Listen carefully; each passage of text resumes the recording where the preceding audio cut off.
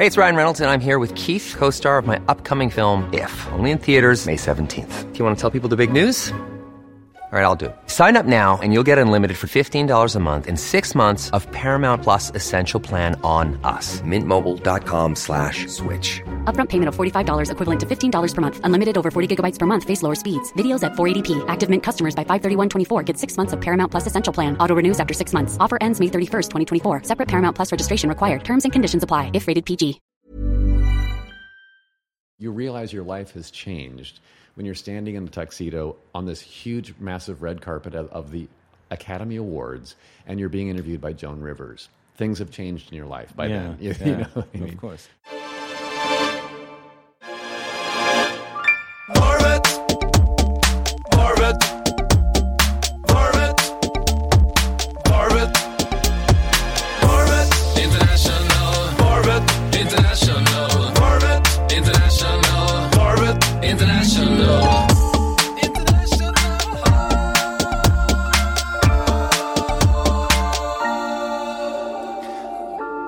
His resume is spectacular, with 137 actor credits on IMDb and titles like Hellboy, Pan's Labyrinth, Fantastic Four, Rise of the Silver Surfer, Yes, He Was the Silver Surfer, adaptation, and tons of great TV series. Today's guest is the incredible actor and contortionist Doug Jones.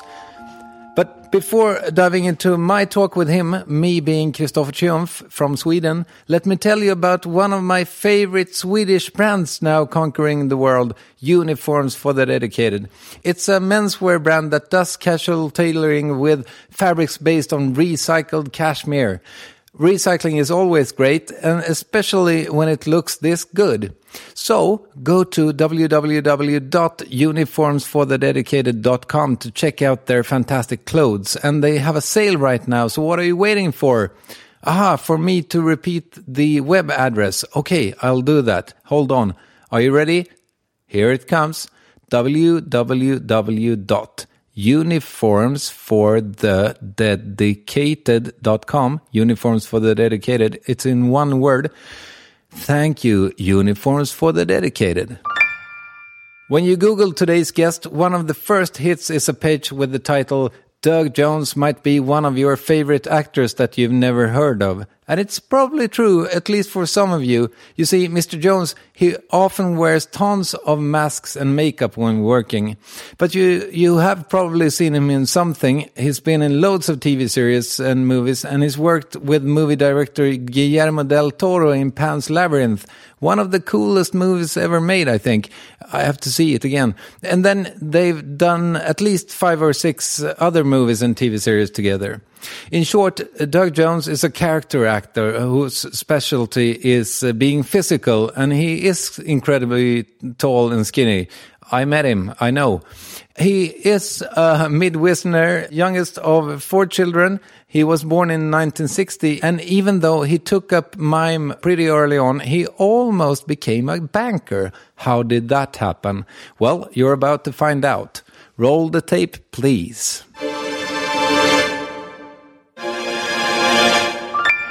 I was thinking about you, and also now that I see you, I mean, you don't seem to age, really. Oh, bless you. I feel very old today because I only got 3 hours of sleep last night. That's why another reason I started later than I wanted to on the drive. I'm thinking, it should be fine where it's after rush hour. And I'm like, oh, God, the trip on the freeway. So I'm like, this is going to go poorly. But I was reading a script until 3 a.m. last night. So okay. And how are you other than that? I am good. I'm extremely busy right now, but good. Yeah, happy and good. What keeps you busy? What can you tell me about? Are we? Yeah. Oh, okay. Yeah. Okay. I'm focusing. Let's see. Right. Well, because let's see. I just finished up our final season of Falling Skies, the TNT network show here in the States, and it's the 5th season of the show. My 3rd. I joined this show in season 3, 4, and 5. So we just finished that up in Vancouver, and then right after that was finished, I flew to Toronto right away to do 2 episodes of The Strain for Guillermo del Toro, and season 2. You guys don't seem to get enough of each other. No, we don't. No. I love the man dearly. He's the director who changed my life. Yeah. So Yeah, I've got Guillermo stories for days, but yeah, I owe him a lot. And after The Strain, then I came back to LA, did some pilot seasoning, like auditioning for various pilots, got very close to one for the ABC network. Didn't get it, but what I did get was a guest role on Arrow on the CW channel here. Arrow, of course, being in the DC Comics universe. And they added me to the show as a villain, a supervillain named Deathbolt. Okay. And Deathbolt was in the DC comic books in the 80s. And so introducing Deathbolt on Arrow, and now I'm going back to Vancouver in 2 days from now to film an episode of The Flash as the same character. So I'm crossing over to the other show, also in the DC Comics universe. So, as someone who's not from here, and this perhaps is super obvious to anyone living in the US, but how come nothing really shoots here anymore? Oh, yeah, right. That is kind of, when I started back in the 80s, I moved out here to Los Angeles in 1985, and that's when, if you wanted to be an actor, you had to go to New York or LA, and that was it.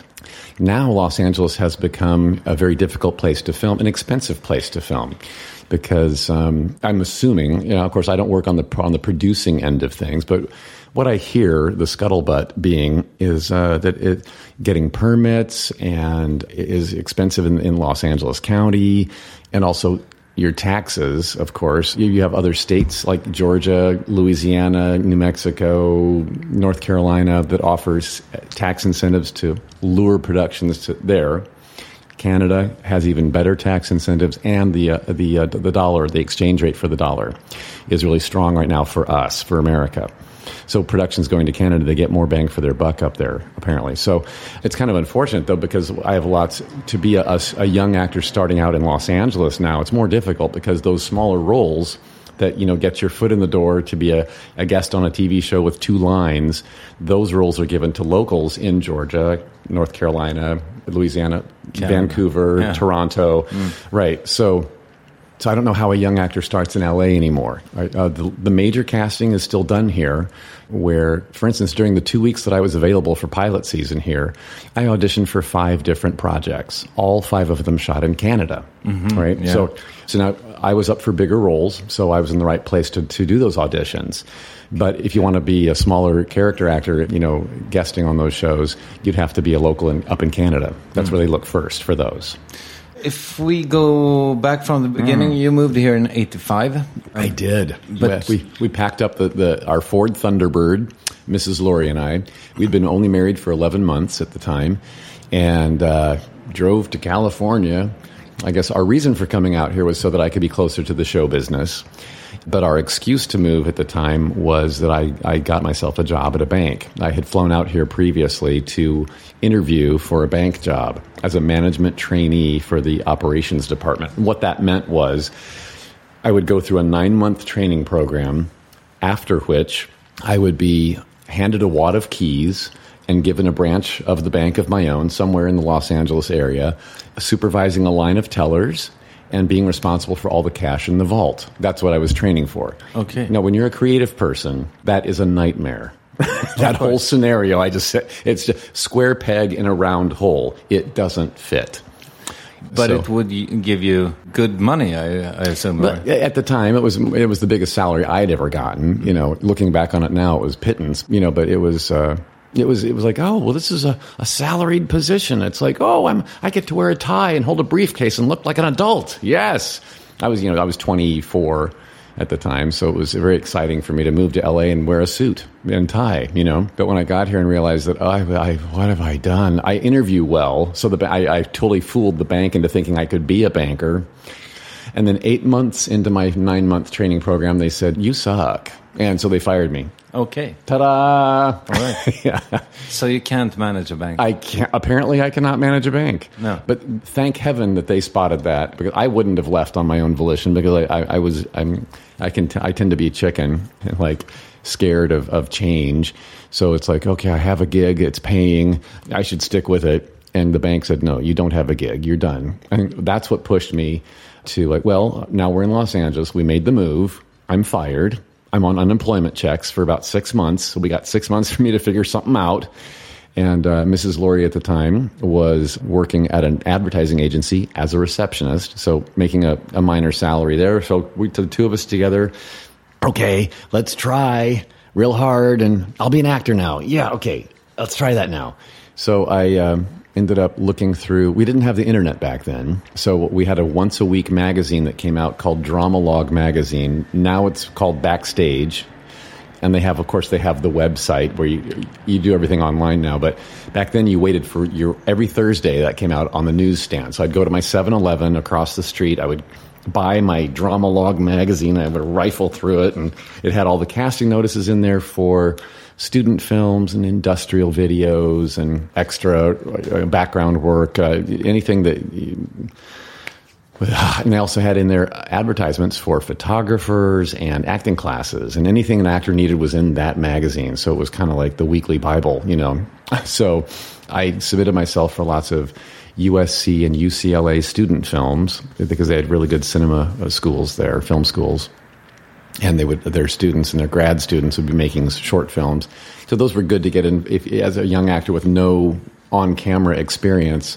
It was good for me to get into those films and be directed by somebody, and that became my early demo reel was off of student films I did for free. So at some point you got yourself an agent. An agent, I did. Because in that Dramalog magazine I was looking for acting classes, and TV commercials seemed to be the smartest way to go at the time to get started, to get your union membership into the Screen Actors Guild. Now it's SAG-AFTRA. SAG and AFTRA joined, of course, in recent years. But back then, getting into SAG, the Screen Actors Guild, was... Why was that important? Oh, because all of the TV shows and films that you see in theaters and on your television set were union jobs. Without union membership as an actor, you couldn't get into those roles. Unless somebody hired you in a speaking role or what they call a principal character, and you were Taft-Hartley'd, which means that's an act that was created by the law to say that people can join the union if they're needed in that role. You can do some paperwork with the union to say he's the only one right for this part, she's the only one right for this part, and then they can get you into the union that way. That makes you union eligible. So I got my Taft-Hartley through a TV commercial, but getting that TV commercial agent was crucial to get into those, because without the agent, I wouldn't have known where to go to audition, and I wouldn't have been invited to audition. So I looked through the Dramalog magazine, and I saw TV commercial acting workshops. Now, I had a bachelor's degree from university back in Indiana, Ball State University, in radio and TV broadcasting as my major, and my minor field of study was theater. But I didn't have really any on-camera acting experience. I had on-camera presenting, like news and talk show experience from college, but I didn't have any how to act for the camera. I was acting for the stage. I was big and broad, and I had mime experience. I had been in a mime troupe in college called Mime Over Matter. A little play on words there. Get it? We have an expression here called mind over matter. Oh, okay. Yeah, and so this... All right, so this... This troupe was called Mime Over Matter. I like that. Yeah, but that's where I got my physical training, was like, oh, you can tell a story without words. Yeah. I get it. And that translates into any language. And we do communicate with our bodies, very much so. When we're talking, our hand gestures, our facial expressions, our body position, our body language that we give off tells so much of the story, at least half of the story, if not more. So I learned that from being a mime. So bringing that skill, and also my legs can go behind my head. So I'm officially a contortionist. It's my one party trick that I'm not really. I don't have a circus act, but I can put my legs behind my head. So on my still to this day. Yeah. So on my resume, mime and contortionist. Those were very strong special skills to have in the TV commercial world, because that makes you very interesting visually. And there are breakdowns that come out for commercials where, oh, we're looking for a clown or a mime or someone who does physical comedy or can wear a costume and make it work. So that's when my agent would be like, we'll send in Doug for this with the mime and the contortion experience. He'll be great for this. Now, how I got that first agent, was looking for the TV commercial acting workshop. I went through the Dramalog magazine and was looking at different ads for different acting classes. And being a cheap, very poor, out of work, young person, I was looking, okay, will any of these classes let me audit one time for free without having to pay for it, so I can pick my class without paying for it? 5 of them said, sure, come for one night for free. So I called ahead and found them, and I went and visited all of 5 of these classes. And I ended up going back to the one where the teacher and I clicked and connected. Finding an acting coach is like finding a date. You know, you really need to connect and understand each other. And, hey, are we going to have a relationship or not? That's what it's like with an acting coach. Because you have to trust them. You're putting a piece of your soul into the hands of your instructor when you're an actor. Same thing you do when you're with an actor and director. When you've got a job, you give a piece of your soul to each other. And you do have a very tight, intimate relationship, you know. So finding an acting coach is difficult. So this man, Philip Carr, God rest his soul, he's passed on now, because this was like over 30 years ago now. No, it was exactly 30 years ago. I moved here to Los Angeles 30 years ago this month. Oh my goodness. Happy anniversary to me, right? Hey! Congratulations. Thank you. Yeah. So I visit his acting class, loved it, went back for a second time and started paying for his class. It's an ongoing TV commercial workshop. Of course, it's no longer there. But at the end of my second class, he said to me, do you have an agent yet? And I said, what exactly is an agent? And he said, oh, okay, I understand. So he gave me his card and he said, call me at the office. And his card was Philip Carr, Vice President of the West Coast office of Wilhelmina. And Wilhelmina being a very big modeling agency name in New York, their West Coast Los Angeles office was also huge in modeling, and they had a huge TV commercial department. It was in the top 10 in the city. They handled mostly pretty people that were models, and here I was, this goofy character actor, and he just really loved me and wanted to...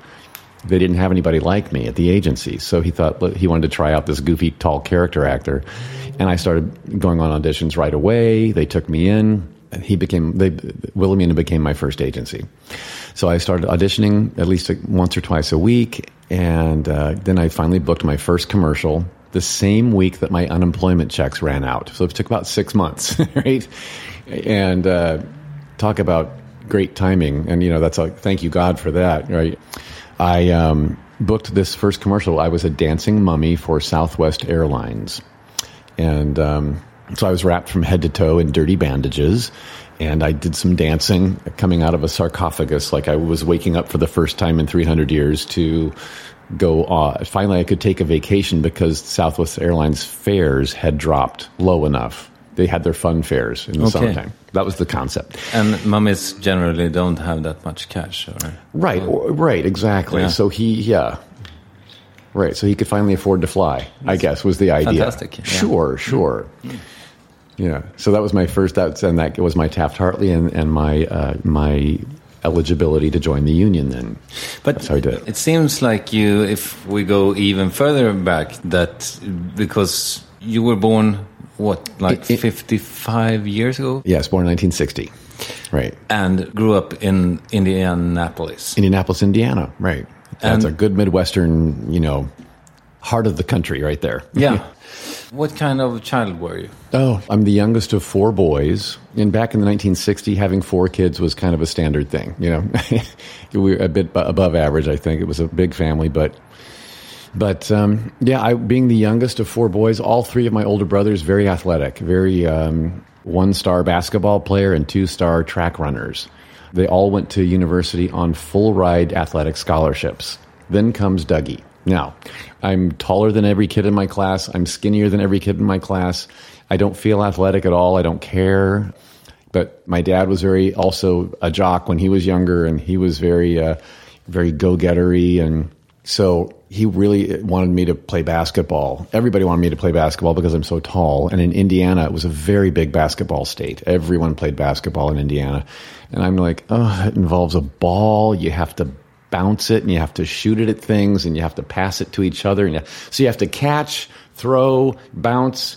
Oh, this is too much work. So I decided I would follow the footsteps of my other 2 brothers that were track runners. I thought, I can run. Anybody can run. If you have 2 legs, you can run, if you've been blessed with legs that work. So and being a tall, skinny guy, I was built for distance running. Oh, God. Distance running, it's long. It's really, it takes longer. It does. Yeah, you know what I'm saying? Yeah. So I ran track and cross country in high school for all 4 years of high school. Were you good? Oh, no, I sucked. But you know what my dad had right was he wanted me to experience being on a team, having the camaraderie of other athletes and working on a common goal together. I understand the benefit of sports and the benefit of teamwork and the friendships that grow from it and the trust that grows from it and how I have my function on the team and someone else has their function and their strengths on the team. We all have our strengths and weaknesses, and let's play our strengths to the best advantage and cover each other's weaknesses with our strengths. That's what you learn from teamwork and from athletics, I think. So I got that lesson down fine, but I didn't really have a real competitive attitude. I didn't really care about decimating the competition. I didn't care. I ran my own race, and I got by. You didn't have what we in Sweden call a winner's head. Yeah, I didn't have a winner's head. I didn't care. If it was life or death situation, if someone's survival, my own or someone else's survival depended on me running, I would have been a much better runner. But as it was, it's like at the end of the day, I would have gone home with a medal or a ribbon. And that's like, I didn't really care about, it's fine. I'm fine without them. You know what I mean? What did your parents do for a living? Or father? Yeah, I would assume that your mother was a stay-at-home mom. With 4 kids in the 60s, yes, she was a stay-at-home mom. And I did benefit from having a stay-at-home mom. She was a lovely, she just passed away 2 years ago at the age of 84. And she had a really ripe, beautiful, long life. My dad had a shorter life. He passed away at age 50 because, you ask what he did everything. He was a type A personality, very driven, very stressed out all the time. Typical of a man in the 60s as well, with a horrible diet, typical of a man in the 60s and 70s. And he was very self-made. He was an entrepreneur. He had a PhD in education. So he had a consulting firm that he started himself. He would go to a business and help them train their employees. So he serviced businesses and industries on their employee training. So he would go to a bank and develop a program to teach their tellers how to do a certain thing. For instance, when credit cards became a big thing, my dad was at the beginning of the big use of credit cards. MasterCard and Visa used to be MasterCharge and Bank AmeriCard back in the day. My dad contacted those companies and developed a training program for them that he could take to banks and retailers to train employees on how to suggest the use of a credit card, how to get the credit cards to become a more common usage thing. They bought his training program, and he was then traveled the country doing seminars with big business and industry. So he was very, very successful. And with that success also came a social responsibility. So he got involved in politics. And he also, so in the state of Indiana, he never went national, but in the state of Indiana, he was kind of a big do. He was in our House of Representatives in our state legislature. And he served in the House of Representatives for about, I think I'm going to say 12 years. He died while in office. So he did that. And now in Indiana, as a state representative, it's only a few months out of the year. It's not a full-time job. You get a very part-time salary for a very part-time job. They're only in session about 3 or 4 months out of the year. The rest of the time, you have to have something to do. So as a self-employed, self-made man, that was perfect for him. He also was a very devout Christian, as my mother was too, and started a church in our house. Okay. Right. So I grew when I was born, I was born into the Methodist church. So we attended a church with a pastor, like the very common church scenario in the Midwest would be. At some point, my parents became a little bit dissatisfied with the Methodist church and decided let's start a church in our house, and with a bit more free-flowing. This is in the early 70s they did this, and this is when there was a movement called the Charismatic Movement, the Pentecostals, the Holy Rollers, get your hands in the air and have some church. And the Methodists were not that at all. It was very conservative and very but they wanted to be like, let's just do away with tradition. Come on. So with that comes some crazy people, which was great. As a kid, I was 12 years old, and I was loving this. It was great for me to have this very different kind of church experience. But it grew. It was very popular. My dad was the leader of this church, but he shared the leadership with a couple of other gentlemen. So they would take turns in the pulpit. So every Sunday, someone different would be speaking, would be preaching. So this grew from our house to a meeting room at a hotel to a gymnasium at a high school. So it got huge. And my dad also died while that was at the height of its growth. So it was. So he had a lot of pots stirring at once. He was a leader, a born leader. With that came an awful lot of stress, and with that came a temper that might flare at home. He was a typical dad of the 60s and 70s. And my mom was a homemaker who was a very supportive wife to a man who was just strung and spread so thin. She really picked up the slack for him, and she would help him organize his thoughts and his life in a way. And she was built for that. She was groomed for that when she was born in 1929, and that's women were back then were very much groomed to be that function. But she didn't ever begrudge it. She loved being a wife and a mother and being a homemaker. In fact, after my dad passed away in 1979 at the age of 50, I was just about to turn 19. I was still 18. So this was way too premature. My dad's death was a surprise and a shock, heart attack that took him in an instant. So that was the end of that. My mom had trouble redefining herself at that time. She's now single. She's now has 4 grown boys. I was the youngest at 18. So what does she do with herself now? So finding my mother on top of her covers, fully dressed with the lights on every night, was difficult to watch. She didn't know how to put herself to bed, because she couldn't close her day feeling satisfied, without having a sense of purpose. She did start working full-time. They created a job with all of my dad's political connections in Indianapolis, Indiana.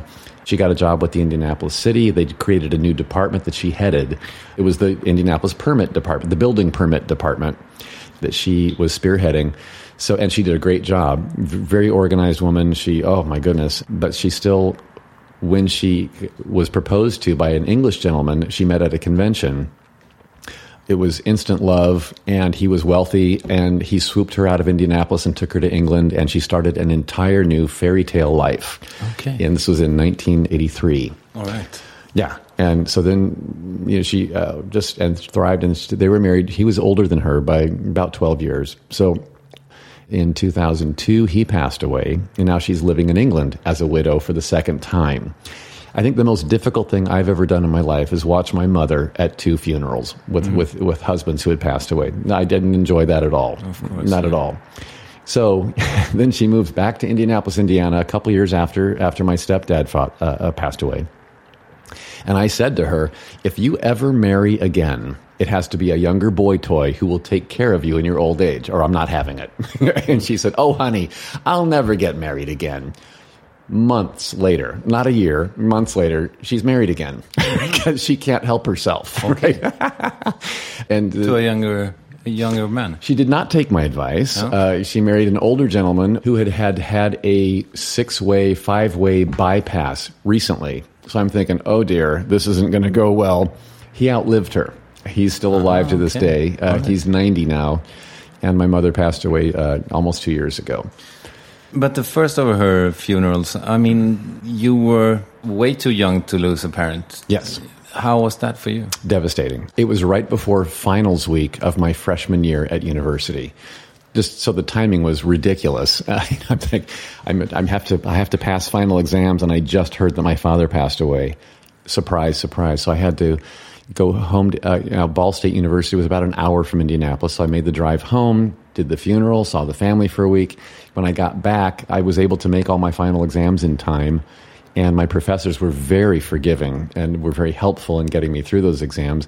I ended up passing with flying colors my freshman year, so it worked out okay. But when you reach your senior year of high school, all you want to do is get out of the house. Your parents are so stupid. You want to get away from them. You want to grow up. I'm a man now. I can do this on my own. Stupid parents. That's your feeling. Of course. And I think we all go through that. And then you get away from home for the first time. When I was in college, I lived in the dorm, and I was away from home.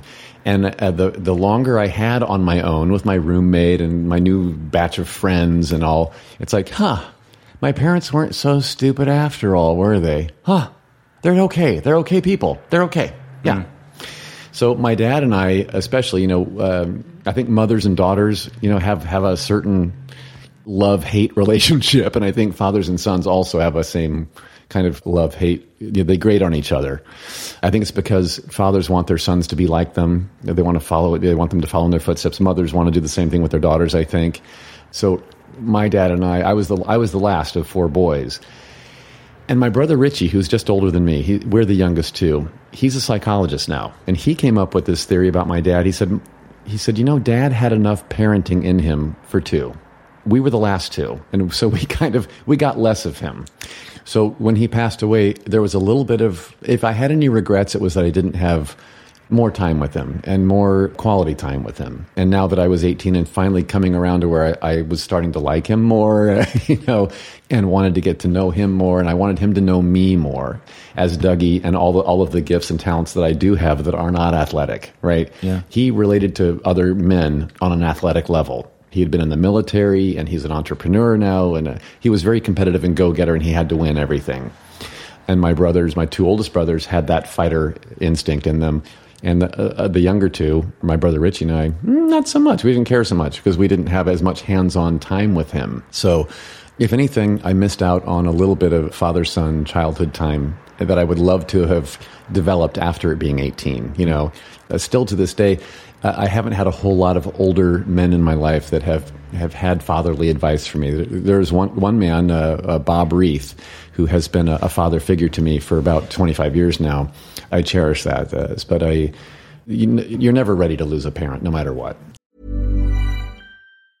Mom deserves the best, and there's no better place to shop for Mother's Day than Whole Foods Market. They're your destination for unbeatable savings, from premium gifts to show-stopping flowers and irresistible desserts. Start by saving 33% with Prime on all body care and candles. Then get a 15-stem bunch of tulips for just $9.99 each with Prime. Round out Mom's menu with festive rosé, irresistible berry chantilly cake, and more special treats. Come celebrate Mother's Day at Whole Foods Market. Hey, I'm Ryan Reynolds. Recently, I asked Mint Mobile's legal team if big wireless companies are allowed to raise prices due to inflation. They said yes. And then when I asked if raising prices technically violates those onerous 2-year contracts, they said, "What the f*** are you talking about, you insane Hollywood ass?" So to recap, we're cutting the price of Mint Unlimited from $30 a month to just $15 a month. Give it a try at mintmobile.com/switch. $45 up front for 3 months plus taxes and fees. Promo rate for new customers for limited time. Unlimited more than 40 gigabytes per month. Slows full terms at mintmobile.com. You mentioned God on various occasions. Yes. Is God a part of your life? Oh yeah. Of course, when you're at a dinner party, and here I'm sitting in a home you're living in Los Angeles for now. I guess we're never supposed to discuss politics or religion, but you asked, so I'll tell you. Yes, I've been a Christian all my life. So if that's popular or not, in Hollywood it certainly isn't popular to say that out loud, but I just am who I am. I believe what I believe, and I don't try to hide it, nor do I try to sell it. I'm not overt. And I'm not covert about it. I just am. I just try to be honest with myself. It's a constant, sort of. Yeah, absolutely. But and it's not a label it's not a label as much as it is a relationship for me. I very much believe in God and the Holy Trinity and Jesus Christ and all that He did for why we Christians believe what we believe. And I'll tell you what really cinched it up for me was just less than 2 years ago when my mother was diagnosed with terminal liver cancer. It was kind of a surprise. She was 84 years old and was put into the hospital having turned yellow and turned jaundice. Diagnosis came back, well, you have a tumor on your liver that is inoperable. It's gone too far. It's metastasized. It's all over your body now. You have less than 3 months to live. Well, upon hearing that news, my mother was the only one in the room that didn't cry.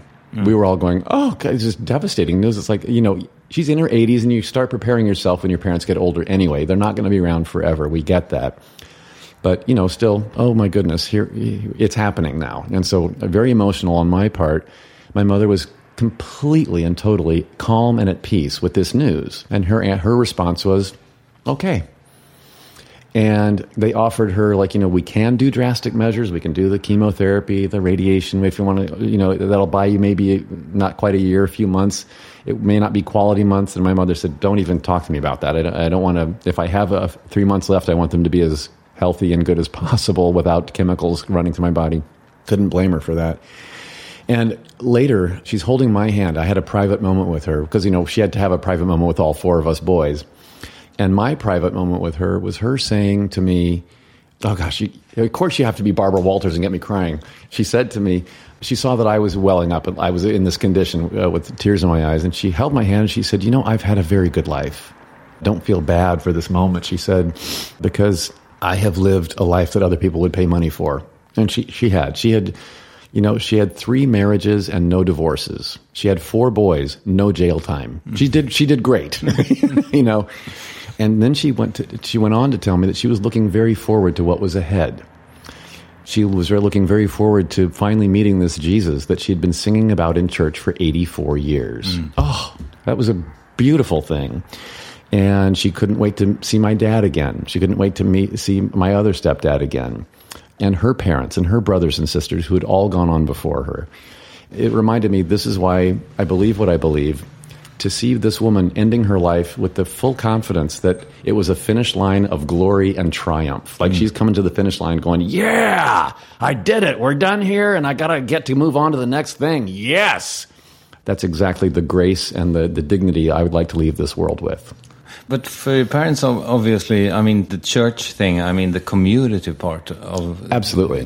That was a big part. It's a big thing. Oh, sure, yeah. Is it for you as well? Yeah, absolutely, yeah. To this day? Yeah. That's why I think sometimes a lot of people who attend a church, they'll call the people at that church their church family, because there is a very much a sense of family that comes with that. And when one person in the congregation is sick or in need, everyone else will, stop by for visits or bring food or help drive them somewhere if they need that. Very much a sense of tight community. Absolutely. So you have a church here? We do. As well. All right. Yeah. Growing up, how did you find sort of because you were telling me about the athletics, but the arts. The arts, right? How did that get developed, right? Well, believe it or not, even though my father was very athletic and wanted to push me in that direction, and both my parents, when you grow up in Indiana and you tell your parents, I want to be an actor, they're like, oh, honey, that's cute. Now, what do you really want to do, right? And when I went to university and wanted to major in theater, the reason I minored in theater and majored in broadcasting was because broadcasting is more of a job. They could see opportunities for employment there, whereas theater, nobody really works in that profession. And responsible parents from the Midwest probably should tell their kids that. But at the same time, you have a dream, and if you have God-given talent, if you have a passion for something, you should probably test that out and see if it'll go anywhere. So my dad, even though he was very driven and very businesslike and very athletic, he also had an entertainment streak in him. He loved old musicals and comedies. And myself, when I would come home from school, being the weird kid at school all day, the goofy class clown or whatever, I found solace and friendship in my TV screen. I would watch all the sitcoms, and it was the goofy characters that I really connected with, like Gilligan from Gilligan's Island, or Gomer from Gomer Pyle, Barney Fife from the Andy Griffith Show, played by Don Knotts, loved him. Anything Jerry Lewis did, loved him. Danny Kaye, loved him. It was the goofy characters, the character actors, the skinny guys, the ones that did the physical comedy, I really related to because they were most like me. And so I thought, well, if that skinny, goofy guy has a purpose and can be entertaining people and making them feel something and better themselves because they're watching this movie, I want to do that. So I think that was the early inspiration for me to want to be an actor. If we skip to where it became a job for you after that first commercial and so forth, what did your life look after that? After that first commercial, I started getting way more auditions because now I was in the union as a Screen Actors Guild actor. So more casting directors were willing to see me then.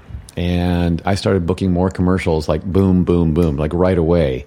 So within my first 3 months, 6 months of booking that first job, I booked another 3 or 4 commercials right away. And my fourth booking was the Mac Tonight campaign for McDonald's. Now, they ran worldwide eventually, but it was a crescent moon head character with sunglasses on that sang at a piano, floating on a cloud, and singing about McDonald's. Yeah, it's Mac Tonight. Hey! So it was a very popular campaign here in the States. So popular that business after 4 p.m. grew, and that was their angle. They created this character for a nighttime They had lunch and breakfast covered with like business, but they really wanted to beef up their dinner time and beyond hours and profits. So anyway, this commercial campaign was very successful at doing that. So they kept me around. I ended up doing 27 commercials as that character for about 3 years. So that is what really cinched up the deal. Like, okay, I'm making money, and I can walk into any room and say, I'm the guy that plays that Mac Tonight guy on TV. And people would go, oh, that's you? I love those commercials. Ah! That was a commercial campaign that marked me as tall, skinny, goofy guy who moves well, wears a lot of stuff on his face, and does not complain about it. And that was the big one. The Creature Effects makeup people who created that Moonhead would borrow people from other creature shops to work on our commercial campaign. And we did with 27 commercial shoots over a 3-year period, we borrowed a lot of Creature Effects people from a lot of different shops, like Stan Winston's shops and Rick Baker's shop and Greg Canham. All these Oscar-winning, makeup artists who had their own Creature Effects makeup house had employees there that we would borrow for our commercial campaign. They would go back to those creature shops after working with me, and they might see that they have a movie or a TV show that needs an alien who's tall and skinny with a long neck. Oh, I just worked with this guy, Doug Jones, on this commercial, and he was tall and skinny, moved well, wore a lot of crap on his face, and didn't complain about it. So they would refer me for that job. Yeah. Right. So that's how that started for me, was the referral process. I didn't go through the regular casting channels. I didn't audition for everything with the casting director. I would often get a referral from the people who made the creature costumes. And then the director and the producers would be like, well, if you trust him, we don't know any better, so we'll go with your recommendation. So I got a lot of jobs just from word of mouth. I mean, that has been... It became my thing. Exactly. Yeah. Which I never expected, and I never pursued. No. I came out here to be a sitcom star. You remember all those things that inspired me as a kid? I wanted to be Don Knotts. I wanted to be Jerry Lewis, Danny Kaye. I thought, I'm built to be the goofy neighbor on a sitcom, to walk in the room and do an armpit fart and say something funny. And here I am now wearing rubber on my face going, "Arr!" Exactly. Yeah. Which I did not expect. I didn't know that was a job option. And turns out there's a lot of work in that field. Yeah. Did you audition for the Seinfeld part of... Kramer? Yeah, exactly. No, I did not. But I did. I played a Kramer ripoff. I guest starred on an episode of a sitcom called Unhappily Ever After. It was on the WB channel here in the States, which is now gone. It's now, I think it combined with another network to become the CW. And Unhappily Ever After was kind of like a Married with Children, but more crass and a little dirtier, if you can imagine that. So anyway, in this one episode, the family was background actors for an episode of what would be Seinfeld, but they couldn't call it that. So it was very Seinfeld-ish. So it was a TV show within a TV show. Yeah. And in that, I played the Kramer character, but they called me Boomer. Okay. And that means I walked into the diner, bounced off the cash register, fell over a table, did like a very comedic physical entrance that was very Kramer-esque. So I loved channeling him for one episode of a sitcom. Yeah. So my research also said that you were inspired by your goldfish in one. Yes. Yeah. Yes. When I booked the role of Abe Sapien, the blue fish boy in the Hellboy movies, what helped me find the physicality of Abe were watching my goldfish in my home office, because their heads are very curious, and their heads look around like this, but then their body flows very fluidly behind them with their fins just going through the water like, oh, very calming. Curious head with calming limbs. So I thought, I love watching my goldfish. They have a calming effect on me. That's why they're in my home office. So I want Abe Sapien to be that same calming effect on the BPRD Hellboy team. So that's what I offered it. And I was at a costume fitting at the Creature Effects shop, Spectral Motion. I did several fittings and makeup tests before, because it was such an extensive makeup with 12 different prosthetic pieces and paints and everything. So they really had to do a lot of testing on me. One of the early tests, they had the head and hands made, and so I just went in to put those on. I wasn't wearing a shirt, just me in front of a big mirror in the back shop of this Creature Effects house with these webbed finger fin-like hands and this head with gills on the sides and these big fish eyes. And I was looking at myself in the mirror, and I thought, my goldfish at home would probably do this kind of a head thing and that kind of an arm thing. And so I'm just kind of doing this in the mirror. And across the room, I hear, that! Keep that! I like that! It was Guillermo del Toro, our director, saying that he liked what he saw. And we never discussed it ever again. That was all the physical discussion that we had on directing me as Abe Sapien. He liked what he saw, and that's what I did for 2 movies. Okay.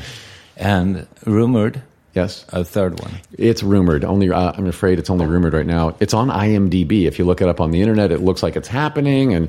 But any fan can put anything up on IMDb, apparently. Okay. So it's a wishful thinking is what's on there right now.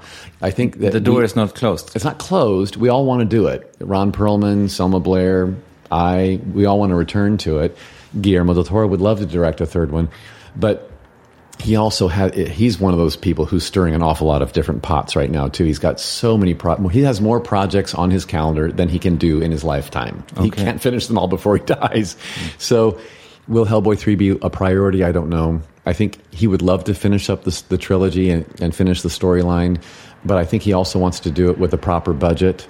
Because he scrimped and saved for Hellboy 1 and 2. He got less of a budget than most superhero movies get. Would he like a bigger budget? Probably. And I'm not an expert on this. I'm not the official spokesperson for Hellboy franchise. But when there's a holdup in something like this, it's usually about money, and it's usually at the studio level. So whatever they're working out, I hope they work out. This being your thing with the physicality and so forth, I mean, how do you stay in shape? Oh, right. Well, because I'm 6'3.5", and I only weigh 140 pounds, that makes me a very tall, very skinny boy. And the older we get, the more we want to spread out and gain weight. You do that too. Well, you would have. I might, but basically I listen to what my body wants. And if it's not asking for food, we don't eat. So I don't eat 3 times a day like most normal people. I don't have a man-sized appetite where hunger drives my day. Not at all. I eat to survive more than food is the finer dining is lost on me. I eat for survival, and I don't deprive myself. When there's food around, if you put me in front of a buffet, the whole buffet is mine. But then I'll be so full that I'm like a snake, where when a snake slides over and eats a rat, it goes to the corner and curls up and digests that rat for a couple of days. That's kind of like how I do, you know. Yeah, I don't. So lots of my eating habits are very erratic, but I jog when I can. I do lighter weights. I can't do big weights because I would bulk up, and I can't afford to do that because I get hired as the skinny guy. And the longer and the skinnier that I am, the more appealing I am to the Creature Effects people to put costuming on me, because you can build out from a skinny person, you can build onto them without making them too bulky. So when I wear a crazy makeup, the goal is for me to not look like a guy in a suit. And so being the skinnier I am, the better that we can do that. And it's probably easier to make a skinny person bigger than it is to make a bigger person skinny. Much easier, yes. Yeah. Yes. I don't have to wear a corset. No. Yeah. But is there sort of I don't know what the proper term is, but is there a sorrow in that for you that has become your thing? I mean, you haven't got to do, perhaps the biggest hero parts, or I can't really compare, but Tom, you haven't booked the Tom Hanks jobs, sort of. Which is fine. It's all fine. Yeah, no, I have reached a level of fame that I never thought possible for myself. In fact, I was really enjoying I was off the celebrity radar for almost 20 years. And I didn't really get known as a name out there until Pan's Labyrinth came out. Even after the first Hellboy, I was a speck on the radar for a minute because people wanted to know who that blue fish guy was. And they would look me up now we had the internet, so they could look you up on IMDb and other things and say, oh, he was the guy. Yeah, he was also in Buffy the Vampire Slayer and Hocus Pocus. Oh, I like those shows in that movie. Oh, yeah, okay. But then I faded away again for a minute. And then Pan's Labyrinth came out. And that's what really turned the page for me, where I was being referred to in the press as a movie star or as an actor instead of as a creature movement mime guy, contortionist, stunt person thing. They didn't really know what to call me for a long time. And Pan's Labyrinth was the movie that really marked me as an actor because it was an artistic, masterpiece by Guillermo del Toro that ended up being at the Oscars with 6 nominations. Now, what the reason that it was such a good thing for me is that I was the only American actor in Pan's Labyrinth. It was made in Spain with all Spanish actors. And being the only American actor in the film with English as a first language, I was the one who did all the interviews and all the press when the movie opened here in the States. Yeah, of course. So that gave me a really good opportunity to get to know the press and for them to get to know me. And so I was the go-to guy. So between Guillermo del Toro and we did all the interviews and all the press for the movie. And then I went to the Oscars. I was in New Line Cinema, wanted to make sure that I got to the Oscars to work the red carpet there. And so, you realize your life has changed when you're standing in a tuxedo on this huge, massive red carpet of the Academy Awards, and you're being interviewed by Joan Rivers. Things have changed in your life by then.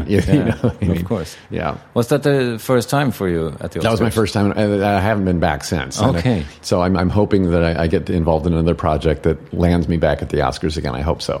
And what other stuff do you have planned ahead? Oh, my goodness. Well, it's been a big year for television for me. Like I said, I think with Falling Skies and The Strain and now Arrow and The Flash, it's like TV. But my next feature film coming out is Crimson Peak, another Guillermo del Toro film. It's a haunted house story. It's going to be beautiful. The haunted house is very much a big character in the story. And a great cast. You've got Tom Hiddleston and Charlie Hunnam, Jessica Chastain, and Mia Wasikowska. I play a couple of ghosts. I play two different ghost characters in this haunted house story. And my good friend, my now good friend, Javier Botet, 6'5", and even skinnier than me. He played the Mama ghost in Mama. Is that provocative to you, that he's taller and skinnier? Oh, it's fascinating to me. Okay. Oh, yeah. Oh, yeah. Yeah, very good. When tall, skinny people meet each other, it's kind of like two dogs looking at each other for the first time. It's like, oh, well, let's play. You know what I mean? Yeah. So, Javier and we got along instantly. Loved him. With no feelings of competition whatsoever. There's enough work to go around, and we all do what we do best, and that's great. So Javier played 3 ghosts in the movie, and I played 2. So we shared a lot of responsibility for the creepiness of Crimson Peak, and I can't really tell you. Yeah, if you look at the trailers out there now for Crimson Peak, if you'll watch the trailer, you'll see me in the bathtub I'm a bathtub ghost in the trailer, and it looks like it's a woman. Well, because it is a woman. I play a lady ghost, and then there's another lady ghost coming down a hallway with like arms that are going very spidery. That's Javier in the trailer, and there's another ghost coming around the shoulder of a young girl in the trailer with a very dark hand and spindly fingers. That would be my hand. That's my second character. So why women ghosts? I can't tell you. What role did the ghosts play in the movie, and why are they there, and why are they manifesting themselves? I can't tell you. but it'll all be told when the story comes out. You'll see why. It's a really cool concept, and the art direction and the costuming, and it's in the Victorian era. It's going to be just another Guillermo del Toro masterpiece for sure. Oh, that's nice comes out to hear. In October of this year, of 2015. Okay. Yeah. Some of the people that I interview that work in Hollywood, they sort of tend to have some kind of side projects. They're either musicians or in charity or something, because the job as an actor really doesn't sort of fill all the agenda or all of it. I mean, right. So do you have some kind of outlet beside acting? What does Doug do on the side? The last few years, since 2000, almost 9 years, since 2006, I have been so busy that free time is a concept I can't even grasp. Okay. Which is a blessing. It's also very stressful, but it's a huge blessing. So, but I started 2 scholarship funds, 2 endowed scholarship funds. One at my university that I graduated from. It's the Doug Jones Scholarship Fund at Ball State University, for the theater and dance department there. And there were some very specific criteria that we came up with for who's awarded that. They have to show artistic promise and all that, but I wanted it to be for a more average student. They don't have to be the straight A, the best grades coming in, because I wasn't. And creative kids often aren't the best academic student. I graduated high school with very very bad grades, and I barely made it into the university. They took me on probation. So my first year of college, I was on probation, academic probation. I had to prove that I could make good grades in college, or they were going to kick me out. So that's how I entered my university experience. So I wanted to make sure that another average student would have the same artistic opportunities that I did. That's what my scholarship is set up for at Ball State. I have another scholarship fund set up at Asbury University in Wilmore, Kentucky. And the reason I picked Asbury as another place for an endowed scholarship fund is that's where my mother's dad attended and was president or vice president of. He helped accredit them as a 4-year university back in, before 1920. So I have a family legacy at Asbury University. So I wanted to go back and give back there. Also in the theater department or the media department. It could be filmmakers or actors or people who want to be directors, writers. All of those categories fall under the same college at that university with the same criteria, I mean, if we're talking about your future in a wider scope, would you say that you would like to do less makeup? Yeah, well, I have been doing. My career has fanned out a little bit to where I'm playing more characters with my own human face. For instance, there was a very popular show here just for 2 years. It's off the air now. ABC, our network here, had a sitcom called The Neighbors.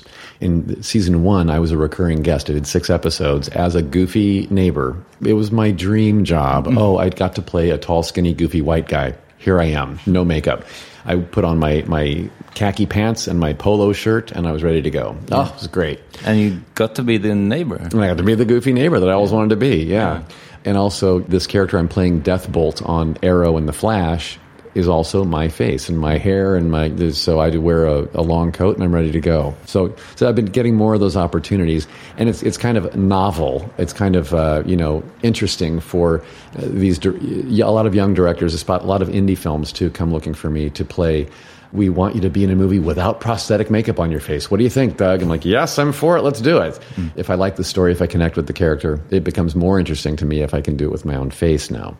So what does the future hold for me? I think when I become an old crotchety man, I would love to, but looking at careers of Boris Karloff and Lon Chaney, they were able to age doing both. And I want to do the same thing. If a prosthetic makeup job still sings to me and it's a story I want to help tell and a character I want to play, I'll absolutely want to do that until the day I die, of course. But if I have the opportunity to do a role with my own face so I can see and hear and get my own snacks off the snack table, I love that too. Trust me, I love that. So another thing I would love to do, I have an idea for a novel I would like to write, a book I would love to write. It's semi-autobiographical, so it's about me, but it's a character that I've created that's sort of, he's a creature monster actor from Hollywood, and he goes on this journey, but it's very self-telling, this character. I described this idea to brilliant, decorated writer Neil Gaiman. He's now a friend of mine, and he said, I like it. I think you have to write this. And he told me that 7 years ago. So I need to get on this. I finished chapter 1 finally, so I'm very happy about that. Okay. So if I do have free time, it's with my laptop trying to come up with chapter 2 of this book that I want to write. That's great to hear. Yeah. Would you like to recommend something? Anything? Well, do you know your last guest was Alan Ritchson? Right? Yeah. I listened to your podcast of his, and it was a great interview. I have been a big fan of his for years. His music, mostly. I have his album. Discovered him on MySpace back in 2006. And he'd had one song that I heard on MySpace. I don't know how in the social medias when they were just starting, I was learning I don't know how I clicked on things. You go down the rabbit holes in the internet, and you end up on something that you don't know how you got there. I ended up on Alan Ritchson's MySpace page without knowing that he had been on Smallville. I didn't know anything about his acting career. I didn't even know he'd been on American Idol. All I knew was someone was recommending this song. Click on that, and you could play it in its entirety on his MySpace page. I clicked, I listened, I loved it, and then I didn't know how to get a hold of his album. Are there more songs? How do I get that? Well, there was this little thing called the iTunes. So my brother-in-law, he knew how to work the iTunes. He downloaded it, made a disc for me that I could play in my CD player. Okay, good. And now I have Alan Ritchson. I was listening to him in the car on the way here, to be honest with you. All yes. Right. So I recommend Alan Ritchson. And I don't know that he ever did another album after that. I don't know if he did or not. No, I think he did that funny tune. But yes, right, a more recent one. But what was the song of the first song that Take Me Away. The title of the song was Take Me Away. I think what resonated with me, I think he wrote a lot of his songs while he was in hotel rooms on acting jobs. Yeah. So this song had a very much a feeling of, if you're stressed out and everybody wants something from you, just a song with the title of Take Me Away is like, it just sounds like I was flying in the sky when I would listen to this song. It was very, very relaxing and calming to me. Who do you think I should interview on my podcast? Who on your podcast? Who should you interview? You know, there's a lot of huge names that we would all love to interview, I'm sure, right? I think a fun, interesting person to interview might even be somebody from, the TV show Face Off is very popular now. The creature effects makeup field is growing in popularity because we see the process now every week on that TV show Face Off, which I've been a guest judge on a couple times. There's a couple of famous makeup artists who are the regular judges on that show, V. Neal being one of them, Glenn Hedrick another. I think someone from that world would be very interesting to interview on how they how do they do concept art and make that concept art become an actual creature that they can film. That might be an interesting interview. So maybe V. Neal. There you go. Thank you so much for your time, sir. Well, thank you for having me.